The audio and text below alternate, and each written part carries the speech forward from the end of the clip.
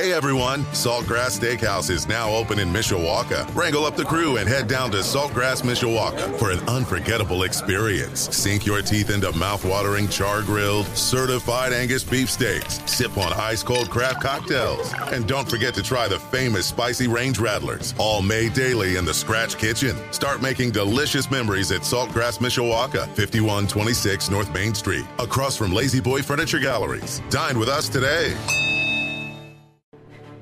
Live from our WSBT radio studios in downtown South Bend. Let's go! Come on! Ah! Welcome to Budweiser's Weekday Sportsbeat. Wow, don't blink. A lot of major intestinal fortitude going on here. On your home for Notre Dame football. Knocked down by Wooden. The game is over. The Irish is upset Florida State. Notre Dame is number one. And Notre Dame basketball. Number one ranked UCLA Bruins have been upset by the Irish of Notre Dame. Good! Enrique Ogunbowale wins the national championship for Notre Dame. Plus Fighting Irish hockey. They score! Jake Evans scores! Notre Dame 3.7 seconds away from a spot in the national championship game. The NFL and Major League Baseball. Oh my gracious! How about that? Sports Radio 960 WSBT. WSBTradio.com. The free WSBT radio app. Big time onions! Now, here's your host, 7-time Associated Press Broadcasting Award winner, Darren Pritchett.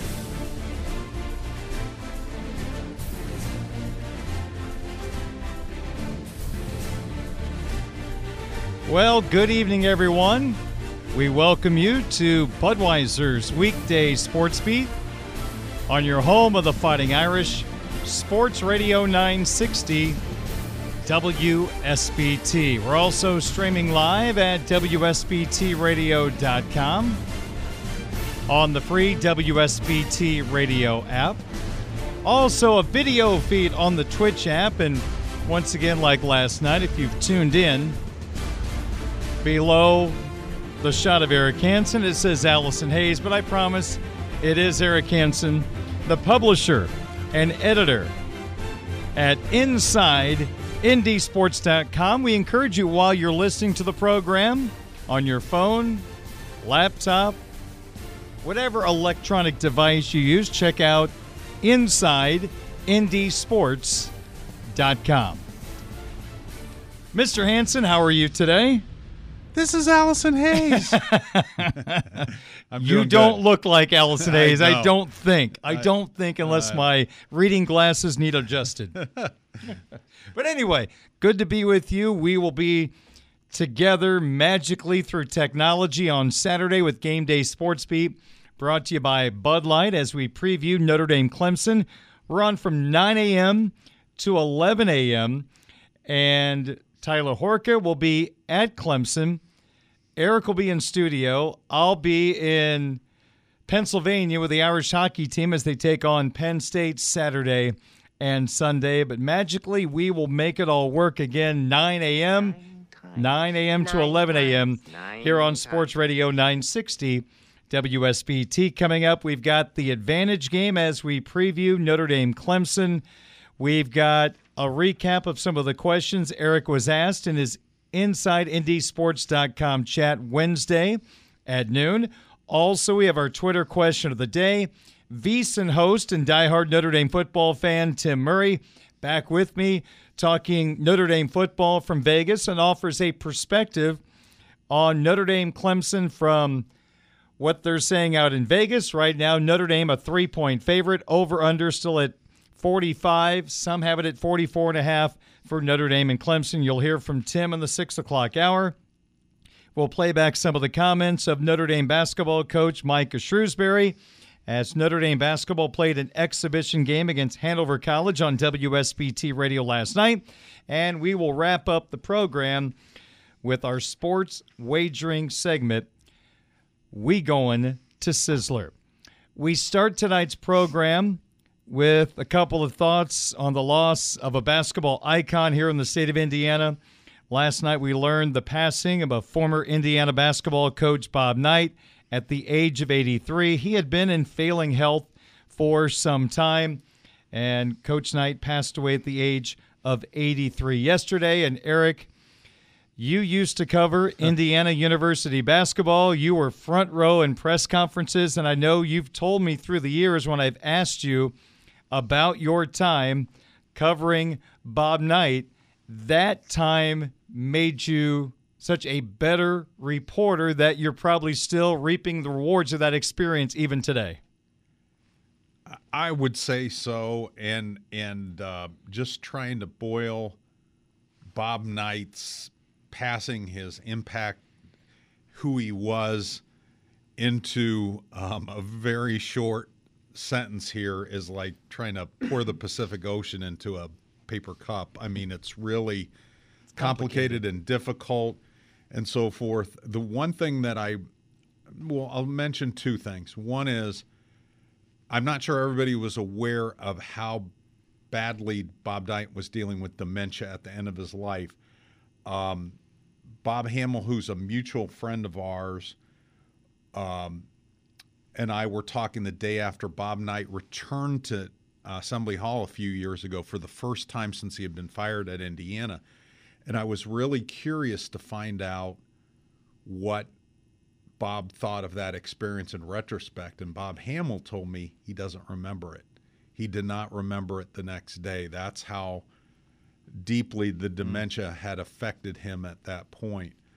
I would say, I spent about 12 years covering Indiana basketball and sometimes overlapping with Purdue, which was an interesting tightrope. But he's a brilliant guy. I mean, he was one of the most brilliant coaches in any sport that I've covered, and obviously that's reflected in his wins. I also think that he could have done it without the stuff that he was criticized for, and I don't think he ever believed that he could. I think there could have been an evolution with him where, for lack of a better term, a kinder, gentler Bob Knight existed, and he just didn't feel like that would ever work for him. I just think his knowledge of basketball and everything was brilliant, but there are some dark moments with him. And so, again, it's hard to put that all in a capsule and say, well, was he a great person? A lot of people like to say, well, there's a lot of goodness that people didn't know about, and that's true. Yes. And I also think there was darkness that people didn't know about, and I saw a lot of it. I will share one story, too, that at one point when Bob Hamill retired, the Bloomington paper took about a year to decide who his successor was going to be. Big decision. And they contacted me very early in that process, and then I didn't hear from him for over 6 months. And I thought, okay, well, that was interesting. And then they came back to me and they said, we'd like to have you come down for an interview. And I went down there. I had two pretty small children at the time. I loved working at the South Bend Tribune. Loved it. And I also wanted to be a really good dad. And I knew how many, I worked a lot of hours, but I knew Bob Hamill was just so ensconced in that whole thing that I would not be a good dad, I don't think, and I would be leaving a place that I loved. And so I turned them down. And Bob Knight called at my house. My younger son picked it out. I think he was maybe 2 at the time, and said, "Daddy." And so I get on the phone, and I did not expect to hear from Bob Knight, and he wanted to know why I was turning the job down. So that was an interesting conversation. And I can see from that conversation why people would say, like, well, why would recruits ever go play there if they knew what they were kind of walking into? He's very charming, and it's not inauthentic. There is a charming side to him. And we had a really good talk, and he actually agreed with my reasons for wanting to stay at the South Bend Tribune and continue my career there. So I mean, it feels like a lifetime ago, and yet I'm impacted by those 12 years every day I do my job.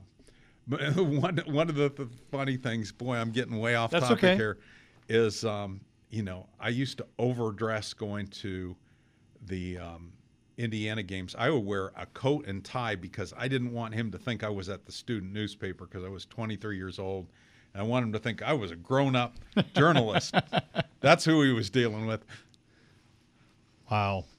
Well, as someone that grew up in Central Illinois, a diehard Illinois basketball fan, we look at Bob Knight a whole lot different than the folks do in the state of Indiana.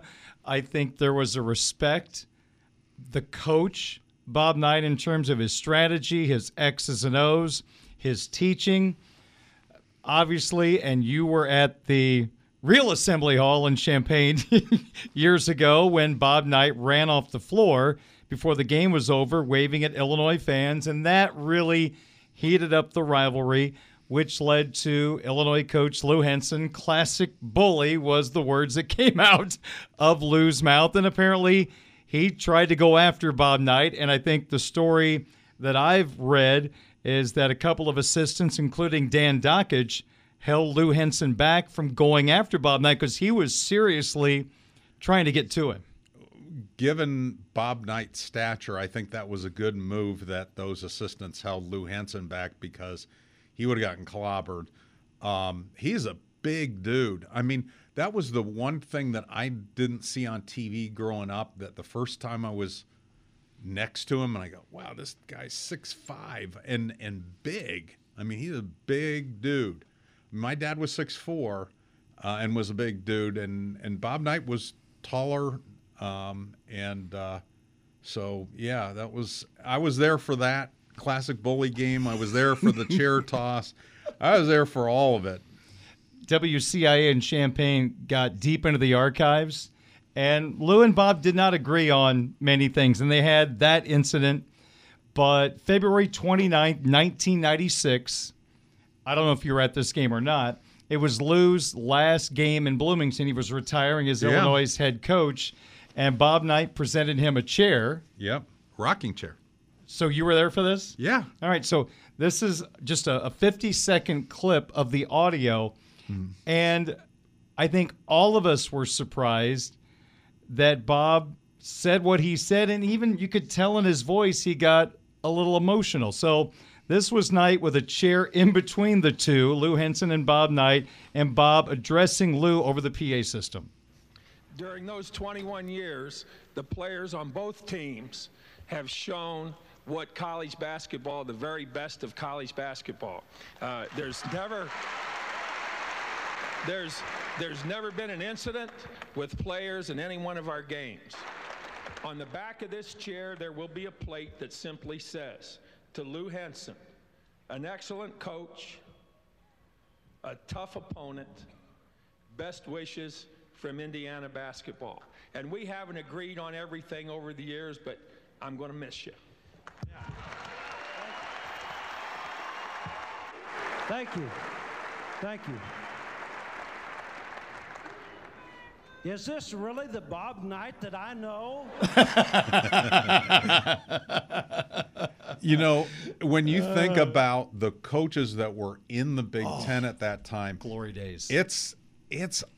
There are icons, and I mean, just one after another, and national championship coaches. And another thing that happened during that era was Bob Knight's blow up with Bill Frieder at Michigan after one game. And it was the only time that I've written a couple of different words that my editor, the executive editor at the little paper I was at the time, wanted me to make sure that I included, and he called him a chicken bleep, mother bleep. And that made it, I mean, the actual words made it into our print. Really? And you know what? Not one person called to complain the next day. Because you expect it. They expected it, and some admired it. And thought, you know what? That's the truth about Bill Frieder. But and they brought that story back down. Just put Jim Harbaugh's name instead of Frieder's. Yeah, I mean, it was. I mean, I think back at that time, and I'd have stories forever to tell Amazing stories. Notre Dame basketball coach Micah Shrewsbury offered some comments about the passing of Bob Knight last night. And, my thoughts and prayers to the Indiana basketball family, but really a lot of people in the state of Indiana. I grew up a kid from Jeffersonville, Indiana, Indianapolis, Indiana, and every high school in this state was playing man-to-man defense and running motion offense because of Coach Knight. My high school coach played for him at Army. My college coach is an Ohio State grad, so knew him from then. But a lot of the upbringing, a lot of the things that I think about as a coach, a lot of us coaches all goes back to him. So I know there's a lot of people hurting right now because of that. So just want to know, everybody at Indiana University know that, Notre Dame basketball family's thinking about you. That's a Purdue guy right there. And Coach Katie's come out with a statement today. And, of course, you would think they would have been arch rivals, but Coach Katie and Coach Knight were warriors on the basketball court. But I don't know how long they were good friends, but, recently when Coach Knight came back to Bloomington, Gene Katie was right there. Yeah, so when they were competing, they were rivals. Yeah, I had enough conversations with each of them separately that they weren't buddies. They would go play golf every year. There would be a helicopter that would pick them up and take them to a undisclosed golf course. They didn't know where they were going, and they would play golf once a year together. Gene said until that he swept Indiana one year, and then Knight wasn't on the helicopter. But I will say this: their post-coaching days, and especially when this is amazing with Gene Katie, when Bob started having touches of dementia, Gene Katie was a guy that was right there, that was a super friend to him. And when he went back to Assembly Hall, Gene Katie had spent the day with him, and I think they watched basketball games together either that day or the next day together.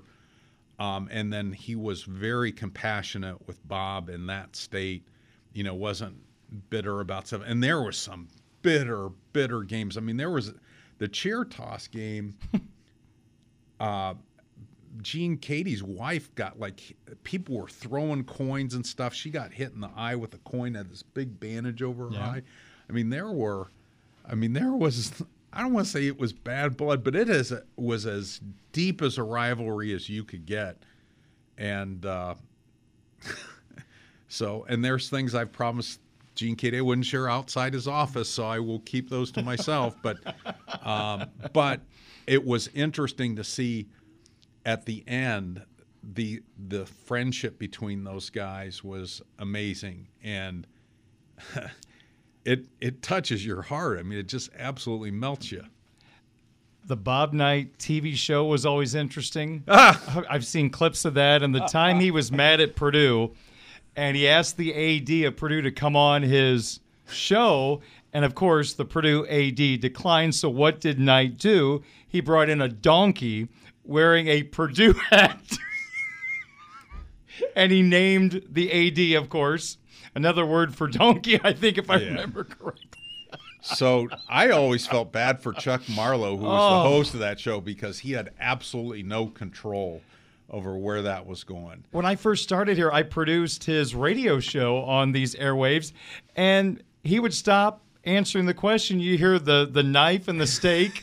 He'd be chopping it up, and he'd be talking, and then he would start chewing. It was just, it was nothing like you've ever heard before. It was something else. And then the golf outtakes of his golf show he had on YouTube. If you ever want to see Bob Knight on a golf course, just go to Bob Knight Golf on YouTube. Have you ever watched them? The outtakes? I did not watch the outtakes, but I got Gene Katie's personal review of the show in his office once.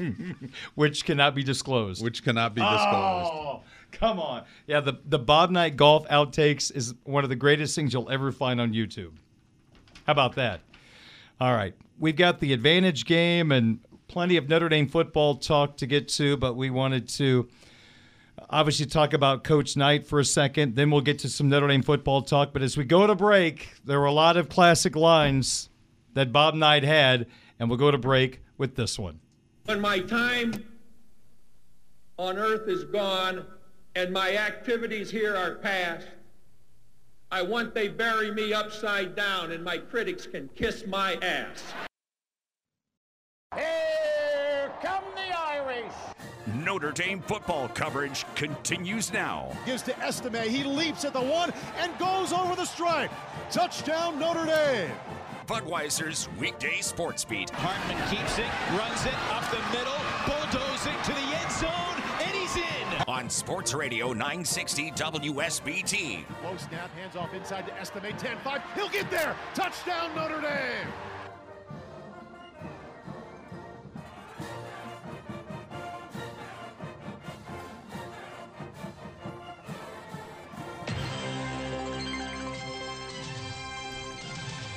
Budweiser's Weekday Sports Beat at 5:31. We're live on 960 AM WSBT, streaming live at WSBTradio.com, the WSBT radio app, and on the Twitch app. I'm Darren Pritchett, joined by Eric Hansen, the publisher and editor at InsideNDSports.com. It's time to get to our advantage game. It is Notre Dame at 7-2, taking on 4-4 Clemson down in South Carolina. Saturday at noon. Hear the game right here on WSBT Radio. Pre-game starts at 6 a.m. Eric, Tyler, and I with Game Day Sports Beat, brought to you by Bud Light from 9 until 11 a.m. Our advantage game is very simple. We have 6 categories in the game. We have a conversation about each one, and we decide in each category which team has the advantage. So, Eric, let's begin with the old Clemson Tigers. The last time they have been 500 with 4 games to go in a regular season, 2010. That year they finished 6-7. But Eric Hansen, they're a 4-4 football team right now. They've lost 2 in a row. They lost in double overtime to the Miami Hurricanes on the road, 28-20. And then last Saturday they lost in Raleigh to North Carolina State, 24-17. Dabo is yelling and screaming at callers in his radio show. Will Shipley may not play. I mean, what chance do they have in this game? Right. Well, and there's more players that may not play. Mm-hmm. 3 more starters. But the spread is only 3. Well, there's good reasons for that, too. Okay. Let's dig into it. Let's start with the Clemson offense. They average right around 28 points per game. That's middle of the pack right now in college football. So, Eric, let's start with the Clemson rushing attack. We mentioned Will Shipley. Maffa is a really good number 2 running back for this Clemson football team. That running game against the Notre Dame run defense, which is getting better. What do you have to say about that matchup? Well, especially if Will Shipley can't go, and he got a concussion last Saturday, and that would be a really quick turnaround. I mean, even if he were cleared, he would have missed the whole week of practice, you would figure. And then there's not anybody behind Maffa. The people have like single-digit carries, other than Cade Klubnik, their quarterback, who is a little bit not underwater as far as his running, but not, what you think about Riley Leonard and guys like that, and Caleb Williams. The last 2 teams that have played Clemson have really leaned into run defense and held them down and taken their chances with the Clemson passing game. Clemson is 64th in the country in rush offense. Notre Dame is 40th in run defense, which is probably the area where they need to improve the most in, but they are getting better in that as well. And some of that is coming from their sacks. But Notre Dame gets the check mark here, and I think they will lean into their run defense. I think they will look at what Miami and NC State had success with and stop the run first, especially if Maffa's got to do all the carrying himself. Eric, as good as Notre Dame is across the board in the national defensive statistics, and I know last week Pittsburgh went 1 for 11 on third downs. Isn't it strange? Statistically, Notre Dame isn't very good on third down defensively. Right, but that has been something they've been improving on the last few games. But, yeah, that early in the year they weren't. Weird. And a lot of that was, again, they didn't have the pressures worked out. And so teams were able to kind of have it 3rd and 5 and stuff. And even when it was 3rd and long, they got an inordinate amount of third downs early in the season. They're not getting them now. Okay, so now when Cade Klubnik and the Clemson passing attack goes to work against a Notre Dame defense, Eric, pass efficiency defense, only Michigan and Ohio State are better right now. Right. So Clemson is 45th in pass offense, 71st in pass efficiency. As you mentioned, Notre Dame is 3rd in pass efficiency defense. Now, this will be the 3rd top 10 pass defense Clemson's gone against. So they have gone, and it hasn't gone well. And so big check mark here for Notre Dame, especially with Ben Morrison and Cam Hart coming back. But, man, those young kids, Jaden Mickey and Christian Gray, looked awfully good at filling in. With our experience taking on some really good Clemson teams, their wide receiving core is less than spectacular. Good, but nothing spectacular. Well, certainly down the field, I mean, they are near the bottom of the country in yards per attempt and yards per completion. They are not. I mean, you think about how scary Clemson was with their receivers in 2018, they came at you in waves, and now they have had some swings and misses on wide receiver talent, and they have not supplemented through the portal. The tsunami has hit them.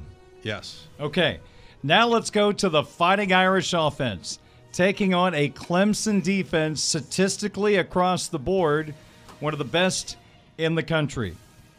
Notre Dame's rushing attack, they were supposed to be at least halfway stymied by Pittsburgh because, Eric, what does Pittsburgh do defensively? They try to take away your run. Didn't happen. Notre Dame had good success. Audric Estime went over 100 rushing yards.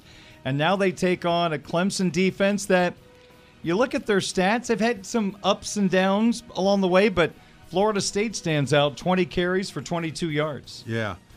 So in the games that have been played between Clemson and Notre Dame in 2015, whoever won the rushing battle wins the game, whether it's close or whether the score has been a blowout. And the rushing totals haven't been close. Notre Dame clobbered them in the running game last year. Drew Pine only had 9 completions in that game. But Notre Dame just ran over Clemson, which was the stunning part of that. And really, in the first 2020 game, Notre Dame clobbered them. I mean, they held Clemson to 34 rushing yards, and they were over 200 in that double overtime win over number 1 Clemson. Absolutely, all the numbers reversed themselves in the ACC championship game. Clemson has the better statistics here. They're 15th in run defense.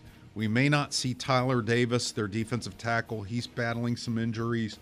Notre Dame is 37th in pass or rush offense. They opened up the run with their pass in the game. They're going to have to do that against Clemson. I'm giving Clemson the check mark here, not the heavy check mark, but I am giving them the check mark. Okay. The How the Game Plays Out segment tomorrow on the program that I do, I'm going to be a little more excited about the Irish rushing attack. Okay. I'm a little nervous now after hearing what you had to say, but I think I got a feeling it might be okay. All right, anyway. Yeah, I think they will be okay, but I think it's they're going to have to chisel. earn it. Yeah, they're going to have to chisel. Yeah, okay. Well, 7, baby.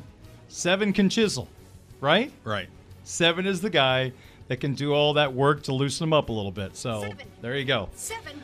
Okay, now let's go to Notre Dame throwing the football. Eric Sam Hartman is 0-5 against Clemson. We got to stop this. Right, 0-4 as a starter, 0-5 as a Wake Forest player. Although we had 6 touchdowns against them last year. And then the coaching staff messed up by trying to run it. Right. Against cover 2. So, from the number standpoint, Notre Dame is 44th in pass offense, but they're 9th in pass efficiency. That's one of the most efficient passing offense Clemson's going to see this year. They are 12th in pass efficiency defense, and you look, and nobody's really had a good day. Jordan Travis didn't have a good day against them. I mean, you still look at the numbers and you go, how did Florida State end up winning this game? And that will be upcoming here, but but I give Clemson the check mark here. I think Notre Dame's passing attack is going to be good enough, but it's not going to dominate them.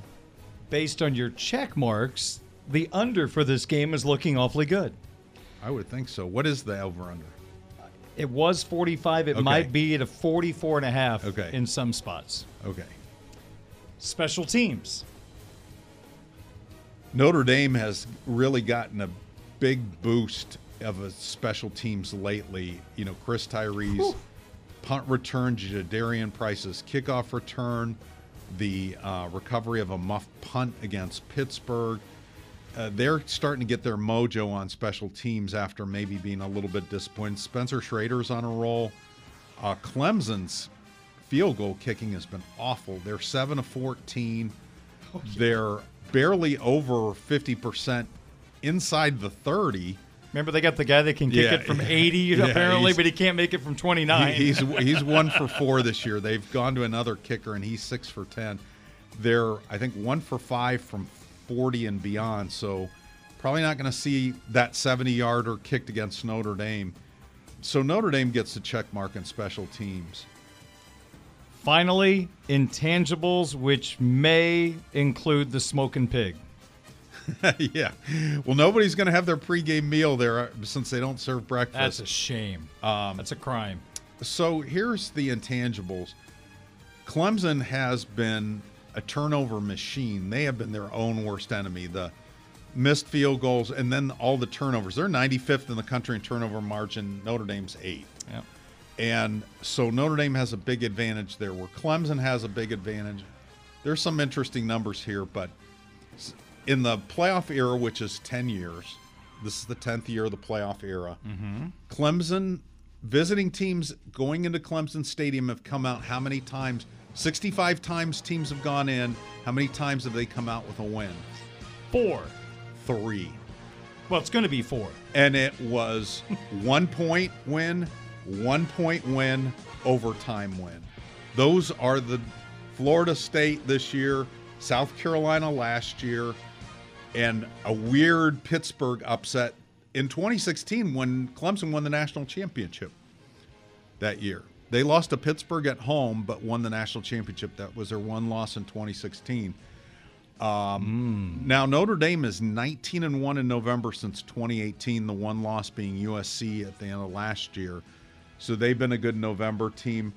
I'm going to give Clemson the intangibles here because there's no guarantee you're going to have turnovers in a game, and that's still an awfully difficult place to play. Wow, that's a lot of good information right there. You jammed into that segment. So am I supposed to pick the winner or no? Yeah, let's do that because advantage game you had when Clemson runs it, advantage Notre Dame. When Clemson throws it, advantage Notre Dame. Flip-flop, when Notre Dame runs or throws, you give the Clemson defense the advantage. Special teams to Notre Dame. The smoking pig factored into the intangibles going to Clemson, so the spread is 3, the over-under 44.5, and you say? With a Spencer Schrader 57-yard field goal, Notre Dame win. A school record 57-yard field goal, Notre Dame wins 20-17.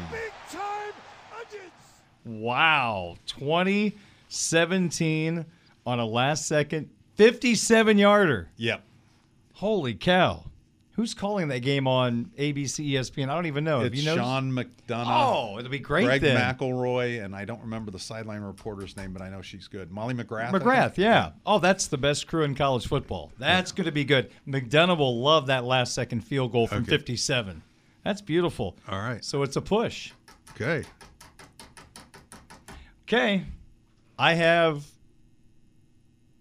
Clemson scoring 16. Okay. I have Notre Dame scoring 27.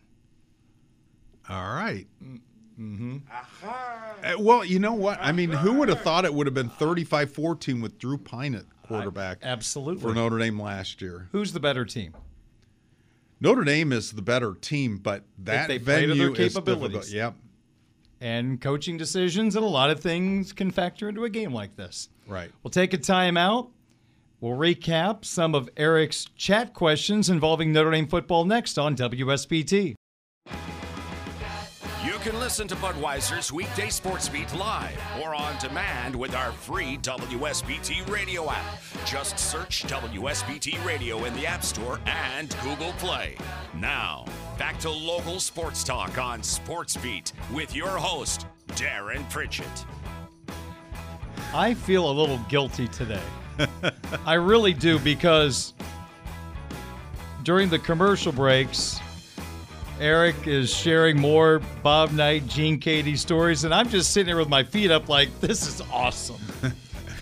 I asked him, were you there when Coach Knight had the whip? Yep. When he smashed the phone? Yep. On down the line? Yep.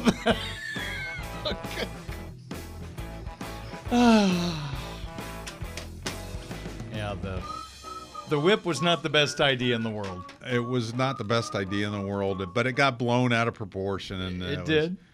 Oh man, yeah, those are the days. I mean, if there was Twitter back then, I can't imagine how things would have been different. But boy, news traveled fast. Oh, yes, it did. No doubt. All right, Eric Hansen, the publisher, editor, InsideNDSports.com. Darren Pritchett, Sportsbeat continues at 5:50. Let's roll through some of the questions that Eric answered during his chat at InsideNDSports.com yesterday. Joe from Williams Bay, Wisconsin. He says, it was nice to finally have 2 consecutive games without having to go to the ER for heart palpitations. I'm wondering what you think the effects are going to be with Mitch Evans' unfortunate season-ending injury. What adjustments do you think Parker can make to minimize it, and which player is most likely to step up? Well, I mean, Mitch Evans led Notre Dame with 10 third-down conversions. Jabron Payne is next with 8. Nobody has more than 4. So they're going to miss him on those big third-down conversions. I think you still have the numbers at tight end. You get Eli Reardon more involved, and I actually asked Marcus about, kind of the mental hurdles that he's overcoming and how ready he is maybe for that role. So, and then I think Jaden Thomas being healthy eventually, because he's obviously had a setback after the Louisville game with a hamstring. He went from 35 touches or reps to 6 and 11 the last 2 games. You get him more involved. I think that's going to be helpful there. Jeff from Boston. I'm curious, Eric, what were you thinking as Marcus Freeman let the clock run down in the first half? I was dumbfounded. Did Marcus Freeman get asked about this at all? Tyler James of InsideNDSports.com did ask the question. And did he acknowledge his mistake? He didn't acknowledge it as a mistake. He just kind of walked through his thinking about it, which still kind of I was slack-jawed at hearing that. And yet I realize, we're not always going to agree on certain strategies, but I think that one was kind of universally icky. But one thing that was interesting today, one of the things I asked Marcus was, who do you listen to? Do you seek out advice? Are you open to hearing from unsolicited advice from coaches? And that's the thing I do like about Marcus, is that he is willing to listen, look at it from a different perspective. He's not going to be stubborn and dig in his heels. And so we're going to get some of these moments until he has the experience of saying, you know what, I remember that Pitt game. That was a bad move. All right. Ronald, who is 20 minutes from my hometown in Springfield, Illinois. Eric, how will the new ACC schedule affect Notre Dame's contract with the ACC? Will the Stanford game be a conference game, a non-conference game? Any information on Notre Dame TV contract with NBC? Well, let's get to the contract with NBC. That runs through 2025. They're in negotiations. I think, this is going to happen probably under Pete Bavacqua's watch when he becomes the AD not just the AD in waiting next spring. So then I think things will ramp up a little bit more. As far as the ACC contract, I mean, they've got these games scheduled all the way out to 2037. The initial thought was that Stanford stays a standalone series. Now, what do you do with SMU and Cal? Are you able to work them in at some point? I don't think that's a big priority right now of them doing that. But, we'll see. There's rumblings about teams wanting to leave the ACC. Maybe then you plug these teams into the spots where those teams go. But right now, it's pretty close to status quo. Mark from Orange County, California. How does Notre Dame's offensive line and defensive line match up with Clemson? In what component of the game does Clemson present the biggest challenge to Notre Dame? Well, Notre Dame, let's compare the offensive line. Notre Dame's offensive line is better than Clemson's, and Clemson may be missing 2 starters on Saturday on their offensive line. I'm pretty certain that that's going to happen. So their whole left side of their offensive line is going to be gone, and that's going to weaken. Defensively, Clemson's got more NFL talent in their defensive front. Notre Dame has played pretty darn good, but I still think Clemson has the edge. So going defensive line, the defensive lines have the advantage on both the offensive lines here. What was the other part of that? What component of the game does Clemson present the biggest challenge? Defense. I mean, there's nothing wrong with their defense. There's nothing wrong with their defense. Dave from Ponte Vedra, Florida. With the season at the 3-quarter pole, what's your best guess as to who might leave early for the NFL? Dave says, I would love to see Xavier Watts stick around for another year. We had NFL analyst Mike Renner on our podcast during the first bye week, and he's really on top of that. Now this was before his Pittsburgh game, but not before his USC game, and he thinks Watt should come back. But he's an ascending player right now. He's going to listen and see, and if he feels like he can play himself into a higher draft round, that would be good. So the other people that I think, and this I'm relying on Mike Renner largely here, but I mean Joe Alt, Riley Mills, Howard Cross. He said Howard Cross is the ND player who's absolutely helped himself the most. He's gone from a non-draftable player to probably a middle round kind of guy and maybe pushing higher. Audric Estime and Cam Hart. And then I think the maybes, and I think Jack Kaiser and J.D. Bertrand will probably take a run at this. And then Blake Fisher is the one that you're not really sure about. I think everybody else is – I think Maris Leofau probably comes back. Now, again, we're talking about guys leaving early. There's JJB, Jean-Baptiste, and guys like that can't come back. Is it fair to conclude at this point that chances are very high Blake Fisher would not be a candidate for left tackle next year? Mike Renner's answer to this surprised me. He thinks he would be a very good left tackle. And thinks he's more athletic than Joe Alt. He said that's why he was the 5-star coming out of high school. I don't know. I mean, Aaron Banks, the lure to try to get him to come back was to move him from left guard to left tackle. He decided to go into the draft. He was a second-round pick. Now, he was a true senior when he did that, giving up a 5th year. But, I think that would be maybe Blake Fisher is happy at right tackle, but I think that's something that they would have to talk about. I know Tyler James, my colleague, he thinks Emil Wagner is the guy to emerge over there on the left side. He told me that Saturday. We had a discussion about that.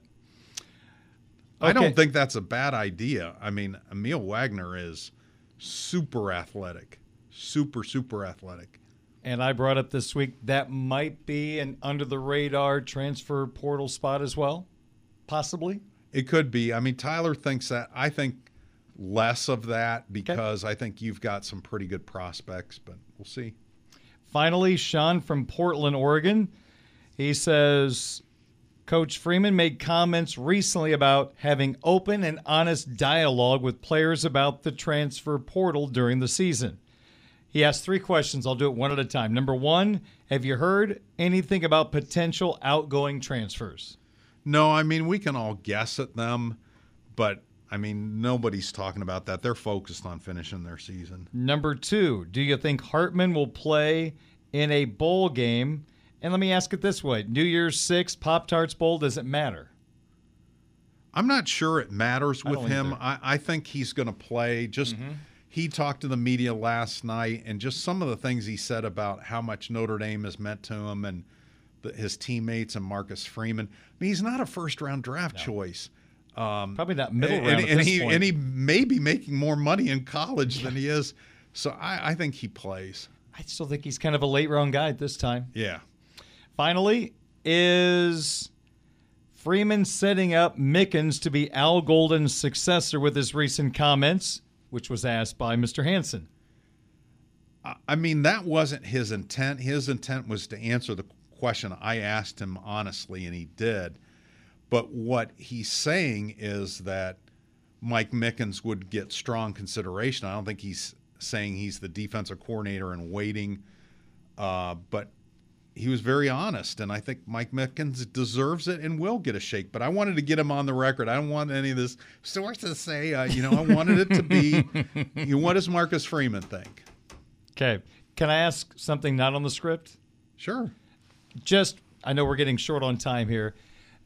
There are reports that Big Ten coaches to the Big Ten commissioner basically threw a fit that Jim Harbaugh and Michigan, they have not been punished as of yet for the alleged sign-stealing scandal.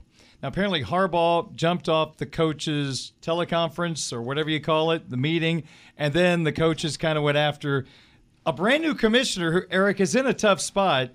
There are millions and millions of dollars on the line with a team going to the college football playoff. You've got TV companies paying mucho money to bring you the Big Ten championship game, which might involve Michigan. So for a guy who's been on the job a short amount of time, I think he's in a really tough spot because, Eric, the investigation isn't done yet, even though there's a lot of things that make you feel like Michigan is guilty. But if the investigation is not done, what can he do?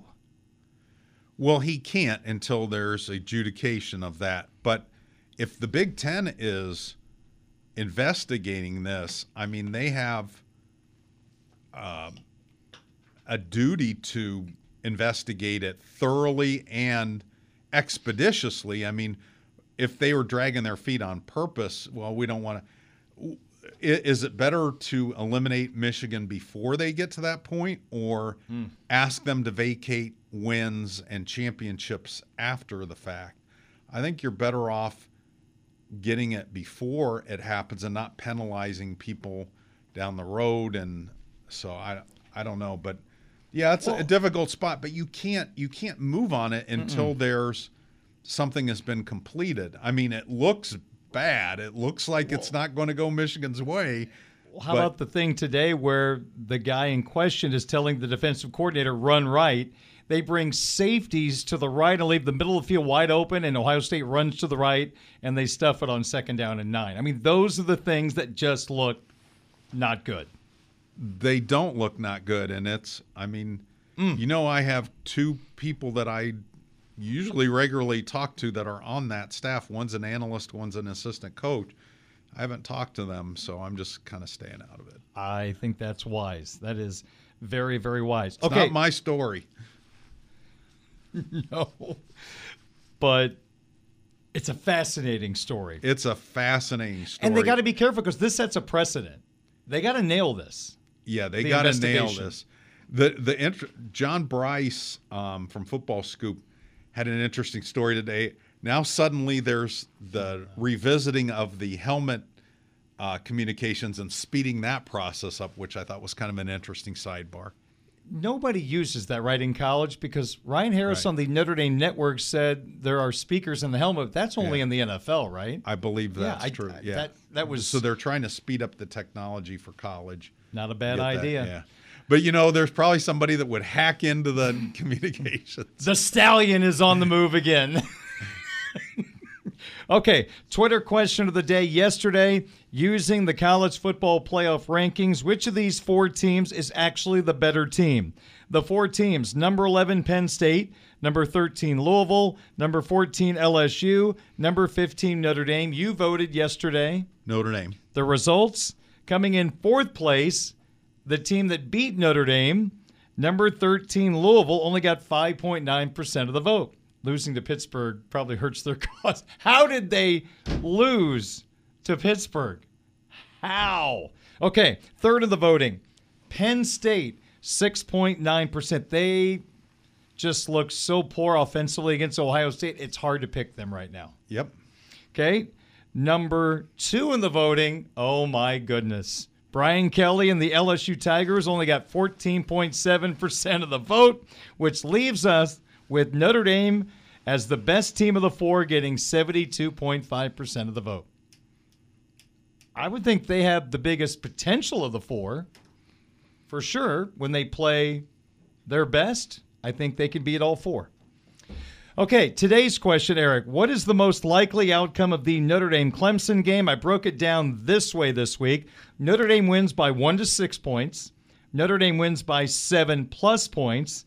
Clemson wins by 1 to 3 points. Clemson wins by 4 or more points. You can vote at 960. That's 960 on Twitter. Eric, your vote, based on your prediction earlier, is?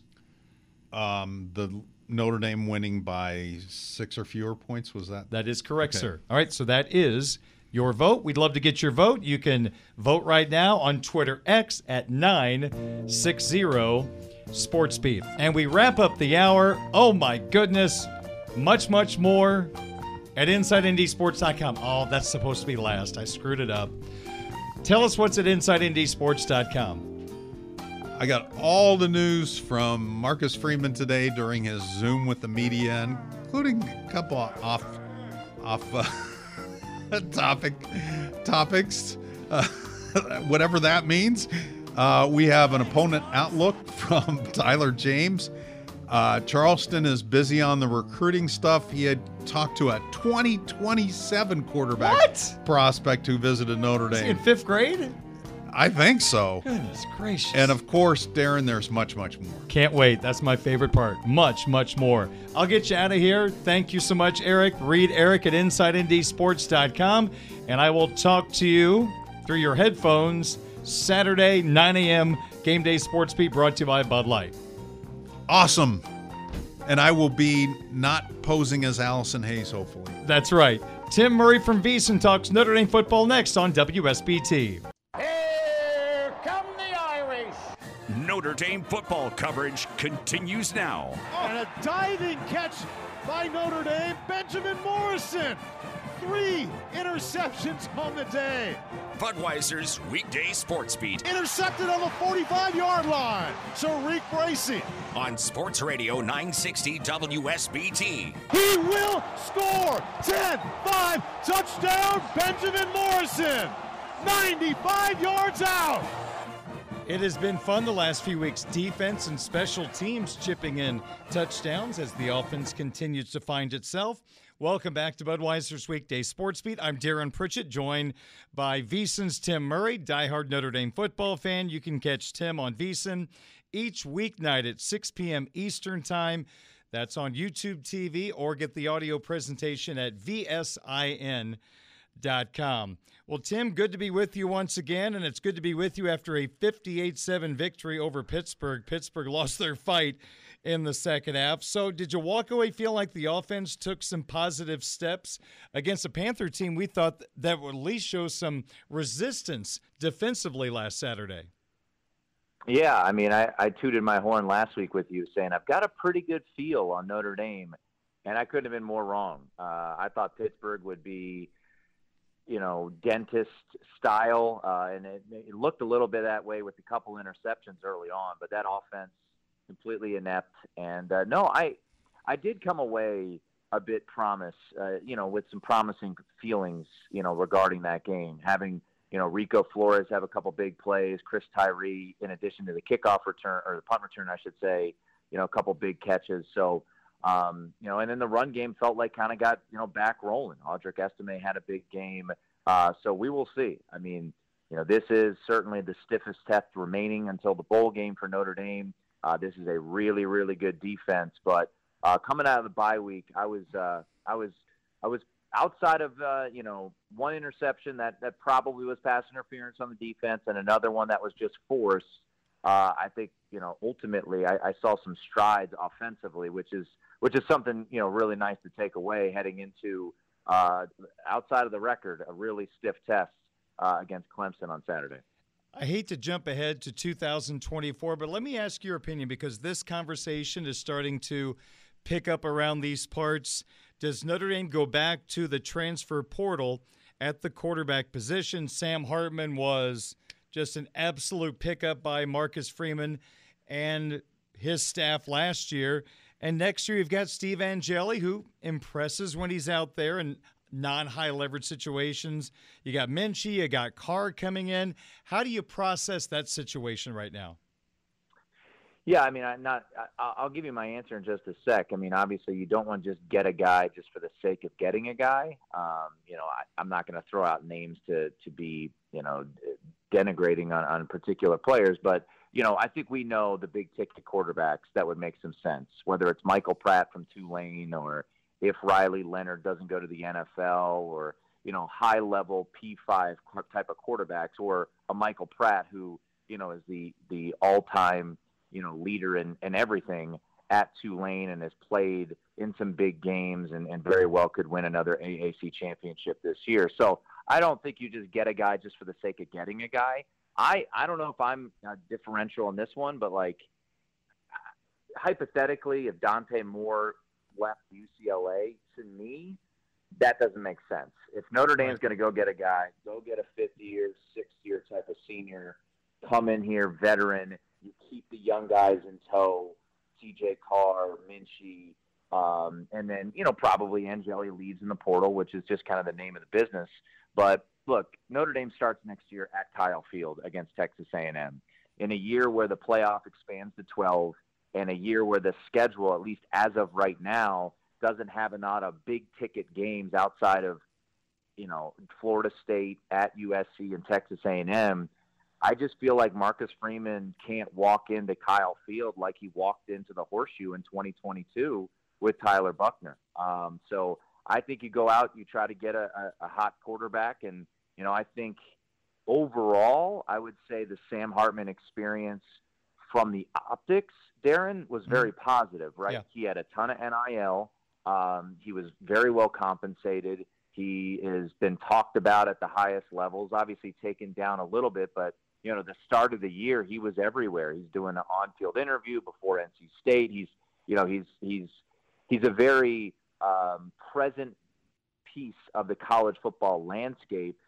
There's going to be teams like Oregon that will probably want to go in the portal with Bo Nix leaving after this year. That's going to be, probably someone they're going to be fighting against. But I think overall, Darren, I think a high-level quarterback transfer would be intrigued by Notre Dame, no doubt, considering how well, for the most part, it worked out for Sam Hartman. And I think, to me, I think you got to go to the portal and get a fifth-year guy. And then in 2025, I would think because of the way you've been recruiting, you can hand over the reins to a Minchie, to a CJ Carr, and then hopefully at that point kind of start to ride the wave of your in-house pieces. But, I think for Marcus Freeman, I just don't know how you can walk into 2024 knowing game one's at Texas A&M without a veteran quarterback on the roster.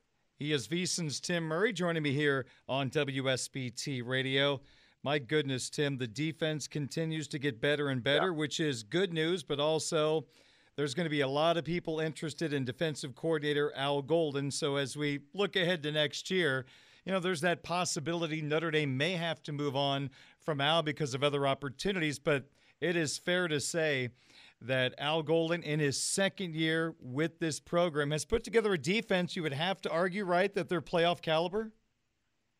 I think so. I do. And I think, we've looked at recent playoff caliber defenses, and they haven't had the type of cornerback play that Notre Dame does. And, last week you have, and I know Pittsburgh can't stretch you vertically, but you're without Benjamin Morrison, you're without Cam Hart midway through that game, and you get guys stepping up like Jaden Mickey with the pick six. So I think Notre Dame has to feel great about where their secondary is. The defensive line has just been a massive success this year, and the linebackers are solid. So, no, I mean, as those rankings were revealed earlier this week and Ohio State pops number 1, I'm sure a lot of Notre Dame fans, it brought back the bad memories. I know it did for me. I'm like, oh, man, they were right there. Now, I'll say this. I don't think this is, in the 4-team playoff era, a playoff caliber team. That's just my personal opinion. I think it's a New Year's Six level team, and I think Notre Dame certainly, if they can win out, will get to a New Year's Six game, and hopefully they'll win it, for the first time since January of '94. But in my opinion, when I look at Georgia, when I look at Michigan, when I look at Florida State to an extent, and Oregon, to me, I think Notre Dame's just a slightly level behind them based off of just how the offense is going, especially now with Mitchell Evans lost for the year. I think this is a top 10 team, no doubt, in my opinion, with that defense. I just don't know if it's a top 4 level team right now. But to your point, I think the defense has been exceptional, and we'll see, what opportunities arise for Al Golden. Does he want to be a head coach again? Does he want to go to the NFL? I think if you're a Notre Dame fan, you're really hoping that Lou Anarumo, the defensive coordinator for the Bengals, does not get a head coaching job, because I think that would be a pretty seamless fit for Al Golden to head back to the team that he was a part of, that staff, when they went to the Super Bowl just a couple years ago. Tim, when we talked last week, we were looking ahead a tad bit to the Notre Dame-Clemson game, and DraftKings Sportsbook had Notre Dame as a 2-point underdog. Things have flipped since last Thursday, and as we record this, Notre Dame is favored by 3 now at Clemson. Yep. Is there still good value in Notre Dame? Look, I'm not trying to be pessimistic here, and I have not bet this game. Actually, I've bet the under. I think this is a slog. I think this is a low-scoring game. If you can get 45, I think that's worth a bet still. We've seen movement towards the under here recently. Look, the point spread, and I tweeted this out on Saturday when Notre Dame was putting it on Pitt and Clemson was losing to NC State, that this would be a short line and that the world would be on Notre Dame. And I have accurately projected that. Over at vsin.com, we have the updated betting splits. 89% of the bets, courtesy of DraftKings, are on Notre Dame right now.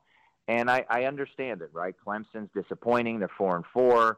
Notre Dame is, top 15 in the country, coming off of a 58-7 win, 48-20 prior to that. So we know how bettors bet. It's very reactionary. And I do wonder, okay, is this a spot where Notre Dame could be in some trouble, a la Louisville? The reason I am not racing to bet Clemson, in addition to the fact I'm just a Notre Dame fan and hoping for the best, is that I do wonder if the quit factor is out there in Clemson. Now, they've, got the culture aspect that Notre Dame kind of prides themselves on as well, but you're 4-4. Your coach is going on radio shows and berating fans, whether he was right or wrong. I mean, the question was ridiculous in my opinion. I'm just curious the mindset of that Clemson team. And, what I'm really hoping for, Darren, is on Saturday afternoon, Notre Dame comes out and punches Clemson right in the nose immediately and see how they respond. Because I do wonder if this is the team that if you come out and let's say Notre Dame has an early touchdown drive, an 8-play, 75-yard drive, how is this Clemson team going to respond? You're 4-4. It's not a night game.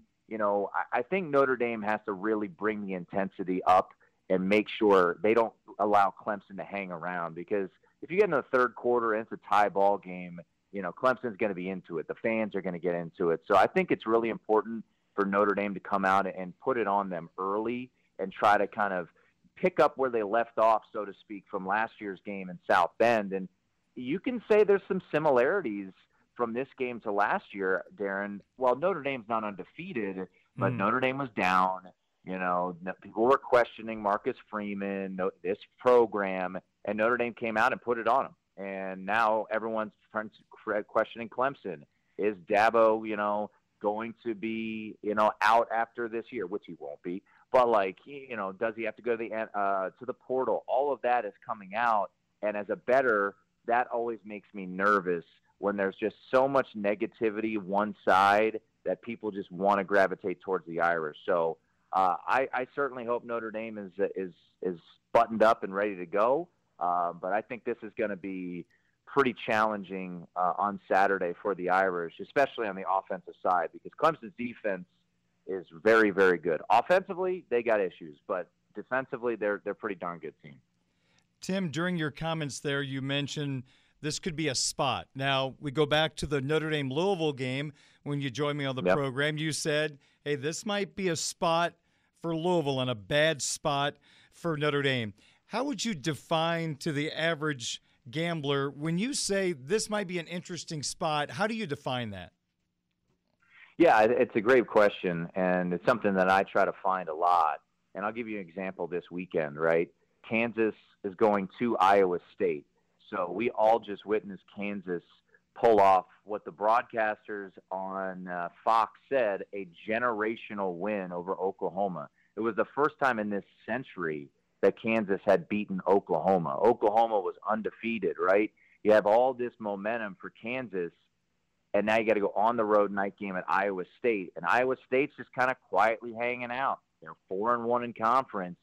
To me, that's a spot for Iowa State to come up and grab Kansas, whether it's a letdown spot, look-ahead spot, things like that. So situationally for Notre Dame, going back to the Louisville game, right, it was 7 consecutive games for Notre Dame, all these primetime games, and Louisville waiting at home coming off of, remember, which was a pretty lackluster performance against NC State. They had that spot where they jumped up and they were able to grab them. So, yeah, I think you could look around and find different spots. For Notre Dame Clemson, I don't think it's a bad spot for Notre Dame, right? You're coming off a bye from 2 weeks ago. You're not tired. So I think Notre Dame's in a fine mindset. But this might be a buy low spot for Clemson. They're 4-4. They've been turning the ball over like crazy. And there's some things that, while over the year it may ultimately be sustainable, but if you're just trying to look at some things that are kind of unique, right? Clemson, in every statistical category, was better than NC State, except for the scoreboard. And that's if you're a bettor, you kind of have to look at that thing, jump inside the box score a little bit. So you've seen this big flip in the market. There's now real massive injuries. Will Shipley probably is going to be out for Clemson, but Notre Dame's going to be without Mitchell Evans. So you're looking at a Clemson team that is, I think, 126 in the country in red zone efficiency. That is, I think, 127th in fumbles lost. And you think to yourself, is that sustainable? Do they come back to the norm? And then you flip it over to Notre Dame, where you've had a special teams touchdown, you've had a defensive touchdown in each of the last 2 weeks, you've caused 10 turnovers. Is that sustainable? And those are all questions you have to ask when you're betting on a week-to-week basis. So, those are things that I look at, why this might be a little bit of a spot for Clemson. And then lastly, desperation. You can't fake desperation. How desperate is this Clemson team going to be? I don't know. They might be really desperate, or they might be done. They might want to quit. So that's why, I wasn't, gung-ho Clemson in this particular spot. But a lot of those reasons, Darren, lead me up to believe that, Clemson could be a unique spot here on Saturday with all of those factors, weighed in for this particular game.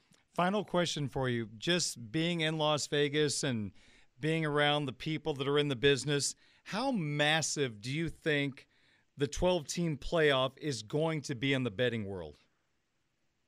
Enormous. It's going to be absolutely gigantic. And I think that third weekend in December is going to become one of the biggest weekends in the Vegas calendar. Not number one or not number two, but I think it could be top 10 because you're going to have, 4 games at massive universities.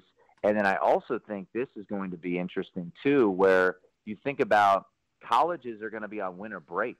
So is Vegas now going to become a destination for that Saturday to watch all those games, and then you stick around and watch the games on Sunday? So, I know, for instance, Derek Stevens, who's the owner of Circa, who, comes on my show each and every week. When the news came out, I talked to him about it, and he was ecstatic. I mean, this is another monster college football weekend that we're adding to our calendar in addition now to New Year's Day. But I think this is, to me, with the home field advantages that are going to be out there, you look at the rankings right now, just to kind of give you a perspective on what we might be looking at, right? Washington would have a home game.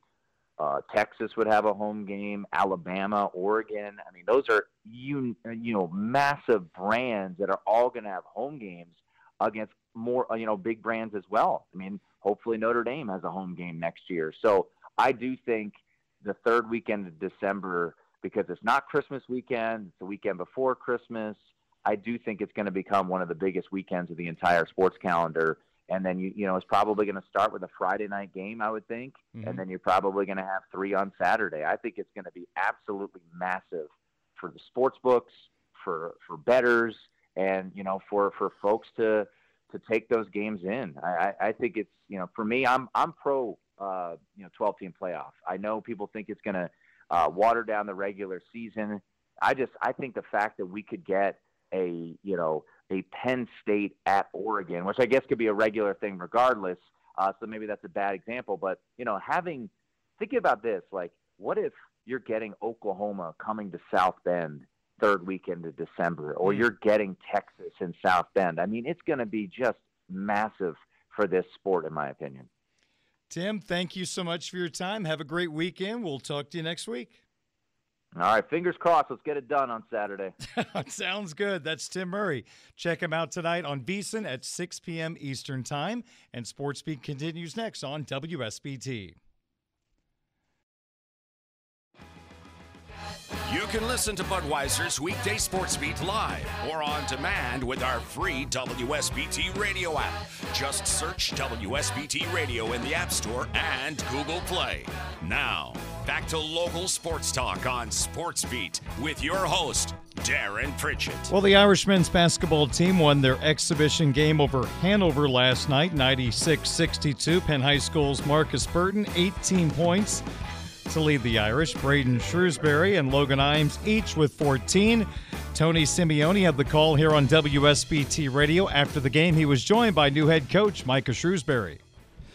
Congratulations on the first win here. First 4 or 5 minutes, took you guys a while to find your footing within that 24-0 run. What'd you see that changed that allowed you guys to turn it on there in the first half? Probably just a little nervous, a little excitement, right? When you start, those young fellas, man. We start so many of them, right? Those 2 freshman guards. You start, Roper is a junior, has played the most out of anybody, but then Kevin and Tay are still young in their careers. But I thought once the jitters left, we started to attack. We started to play the right way. We started to move the ball, and that benefited us. I wanted to ask you about the freshman. Let's start with Marcus Burton, though. He led the way with 18 points.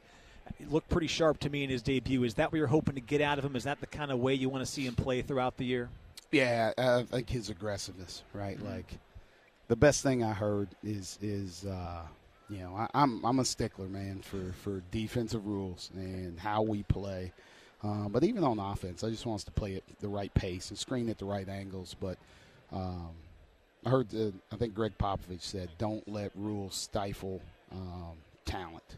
Okay. Right? Yeah. And that's, you got to let Marcus go sometimes, right? Okay. Like, sometimes he'll make a mistake, but you got to let him be aggressive mistakes and let him get to those. And I'm just proud of the effort and how he played, and he can really spur us on runs. Let me ask you about the defensive side of the ball then. You held him to 33% shooting. You took it away 13 times. From what you saw in the 40 minutes, what'd you like defensively from your group? We've been pretty locked in defensively, and for a group, we knew coming into this that they were going to try and spread the court, shoot a bunch of threes.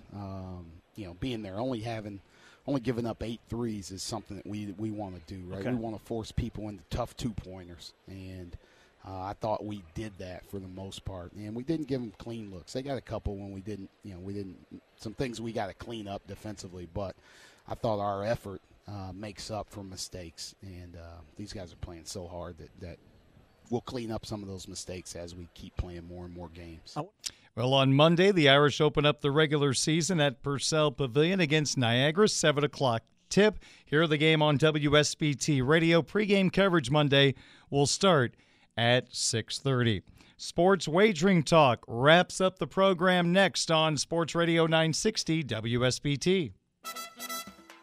Hi, I'm Megan from Monterey. For years, Monterey Mexican Bar and Grill in Mishawaka has been known for serving the most authentic Mexican food this side of the Rio Grande. We are pleased to announce that we have expanded your dining options with a newly renovated private space on the upper level of our restaurant. Do you have an upcoming event, private party, business training, or awards ceremony? Get to the Mont. Looking for a space to spread out or to host the ultimate watch party with our dedicated TVs? Better get to the Mont. Whatever the event, whatever the size, we've got you covered. Your home for the freshest Mexican food around is ready to serve you breakfast, lunch, or dinner in our family dining room, bar, or private event space. Bring Monterey Takeout home with you, or let's talk about catering. This is just one more way we're here to serve you.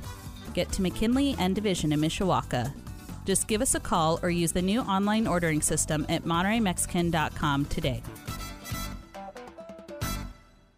For over a century, Midland Engineering has invested in roofing solutions for thousands of Michiana businesses with the latest technology and quality installation. At Midland, they take as much pride in their service as they do new projects. From untimely leaks to major repairs, you can count on the dedicated service professionals at Midland Engineering. Their commitment to service starts when you make the very first phone call. They have a real person answer the phone 24/7. Learn more about the Midland difference at midlandengineering.com. Hi, I'm Nate Zolman with Best One Fleet Service. Hey everyone, Saltgrass Steakhouse is now open in Mishawaka. Wrangle up the crew and head down to Saltgrass Mishawaka for an unforgettable experience. Sink your teeth into mouth-watering char-grilled, certified Angus beef steaks. Sip on ice-cold craft cocktails. And don't forget to try the famous spicy range rattlers, all made daily in the Scratch Kitchen. Start making delicious memories at Saltgrass Mishawaka, 5126 North Main Street, across from Lazy Boy Furniture Galleries. Dine with us today.